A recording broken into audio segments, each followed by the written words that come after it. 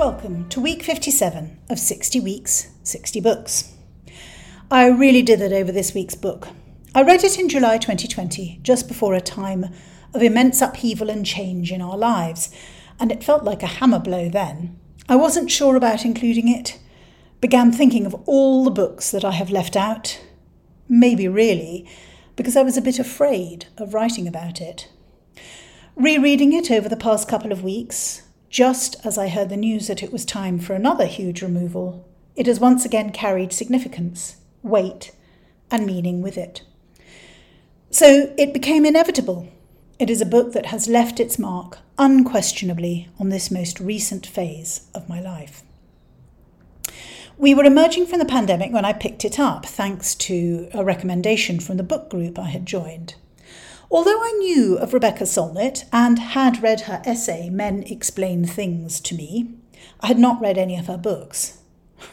I suspect every professional woman who reads the essay will do so with wry recognition of the moment when a very important and wealthy man asked Solnit about her most recent work, and when she mentioned the subject, he talked over her for long minutes, describing a book that he had not read, but which he knew was very important on the same subject, until the penny began to drop, until he eventually realised that it was Solnit herself who had written the very book that he was telling her to read.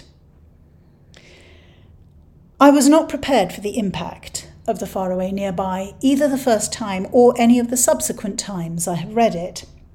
I've just finished my third read in preparation for this podcast, and yet again it has woven its charm. I regularly interview potential staff with my boss, who has a question that always reveals a good deal and a question I'd recommend highly to interviewers. It is, what book would you want every 18-year-old to have read by the time they leave school? I would love to say Solnit's The Faraway Nearby. I have taught quite a few students into whose hands I'd willingly press this book. Young women, young men who were wiser by far than I was at the age of 18, and I hope that they would find it, as I have, helpful in handling the unexpected, in navigating our complex and changing world. That said, the more I read it, the more it seems a book, as Edgar in King Lear puts it, for those of us who have borne most, seen so much, and lived so long. The first thing to say about it is that the structure is a thing of beauty. There are 13 chapters in total. The first 6 are apricots, mirror, ice, flight, breath, wound or wound, culminating in knot, chapter 7, and then reversing out again from unwound back to apricots. There is in the Kindle version an extra section, moths, which, in the print edition that I first read, unspools at the bottom of each page. It is a book that invites the reader to read and reread, to pause, reverse, to read the chapters in their pairs, to flick between sections, revisit the ideas and images it conjures. In a bookshop, the book is lodged in non-fiction, but it is hard to categorise or classify, encompassing memoir, meditation, engagement with and criticism of art, music, literature, science, climate change, the nature of emotion, beauty, sorrow. It is a book that embodies synthesis and symbiosis, bringing together a sharp and rational eye, a breadth of knowledge and experience, and an ability to interpret and bring together widely disparate ideas. But what is it actually about? First and foremost, it is a collection of stories, dependent on the stories that many of us know, myths, fairy tales, and tales so embedded in our culture that they almost seem mythical. Hans Christian Andersen's The Snow Queen, Mary Shelley's Frankenstein, the tale of Cupid and Psyche, the Norwegian fairy tale East of the Sun and West of the Moon about a young woman who marries a polar bear, nearly loses him and must seek him out with the help of 3 crones and both the south and the north wind. The book also brings together 3 key events in Solnit's life. The emptying of her mother's house when she and her brothers must move their mother to sheltered care as her dementia deepens. Solnit's own management of the discovery that she was harbouring precancerous cells in her breast, along with the treatment that she undertakes. And finally, her decision to take up an invitation to a 6-month residency in an apartment underneath the Library of Water. Forgive my Icelandic pronunciation, Vatnasafen, in a remote Icelandic town which looks as though it's called Stykkishólmur. Solnit is concerned with a central fundamental theme, one that I think must interest any one of us engaged in the knotty business of being a human on this vulnerable earth. That theme is metamorphosis. At least that is the fancy term for it. More simply put, the theme is change. She is fascinated by all the tales of desire and deception and magic, of transformation and testing, stories of the quest to break the enchantment, restore the prince or princess to their true selves, where we achieve an understanding and realization of who and what we are. The book begins and ends with the image of apricots. When she was packing up her mother's house, she tells of how her younger brother decided to harvest the apricots from the tree outside the house. He collected around 100 pounds of fruit, 3 great boxes that Solnit set about preserving, turning them into jars of golden, syrupy fruit, jam and liqueur. She did not want to see the fruit rot and go to waste, and this is the first moment of metamorphosis, the last gift from her mother's home, one of very few gifts that Solnit received from either of her exceptionally tricky parents. Solnit hints at just how very difficult a childhood she had, not with any sense of self-pity. This is no misery memoir. She sees, just as any of us do who regularly read fairy tales and children's stories, how often in fiction children must be orphaned, abandoned, disowned, sold off in bargains intended to preserve the wider family by sacrificing one dispensable individual. She has said in interviews that she grew up in a violent home, was a battered little kid, struggled at school, left home at 17, and went to study in Paris before returning to California and moving into her first apartment at 19. There is in her a strength, a core of determination, and a powerful sense of agency that I recognise and admire. My childhood was nothing like as tough. It turns out that being sent away to boarding school before the age of 10 was probably, in some ways, my salvation. However, Solnit identified something that resonated with me.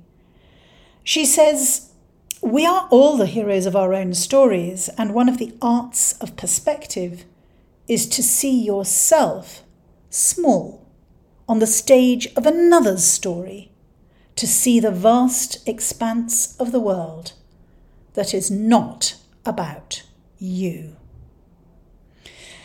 It is a gift, this grasp of how our place in the world shifts depending on how we see and are seen by others, and at times not seen at all.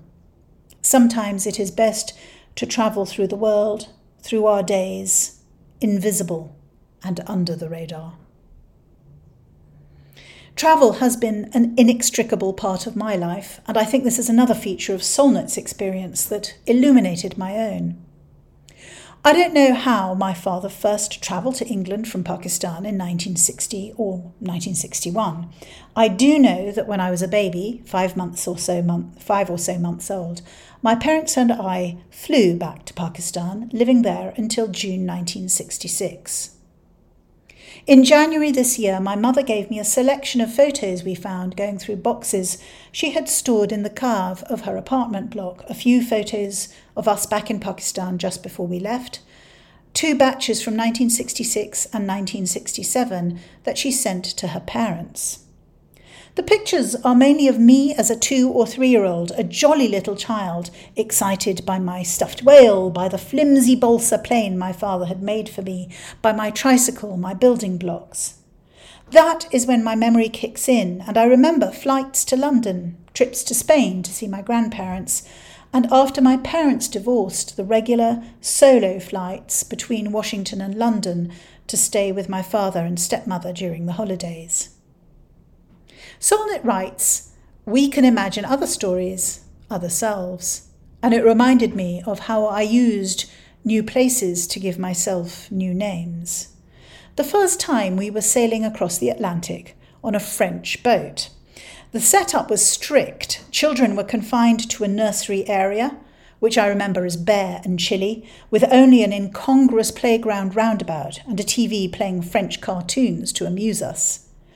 My mother came to find me one day, asked for me by name, only to be told that there was no child in the nursery called Aisha. She caught sight of me, pointed at me, saying, "But that's Aisha," and the supervisor, astounded, said, "Her name is Louisa Jane." Now, more than 50 years on, I still remember trying out the name, trying out the freedom of being someone completely different. As I mentioned earlier, when I first read the book in the summer of 2020, it was just as a process began that ended with me accepting a job that took us from Surrey to Sao Paulo. I can't help thinking that a line from Solnit contributed to the decision to take the job.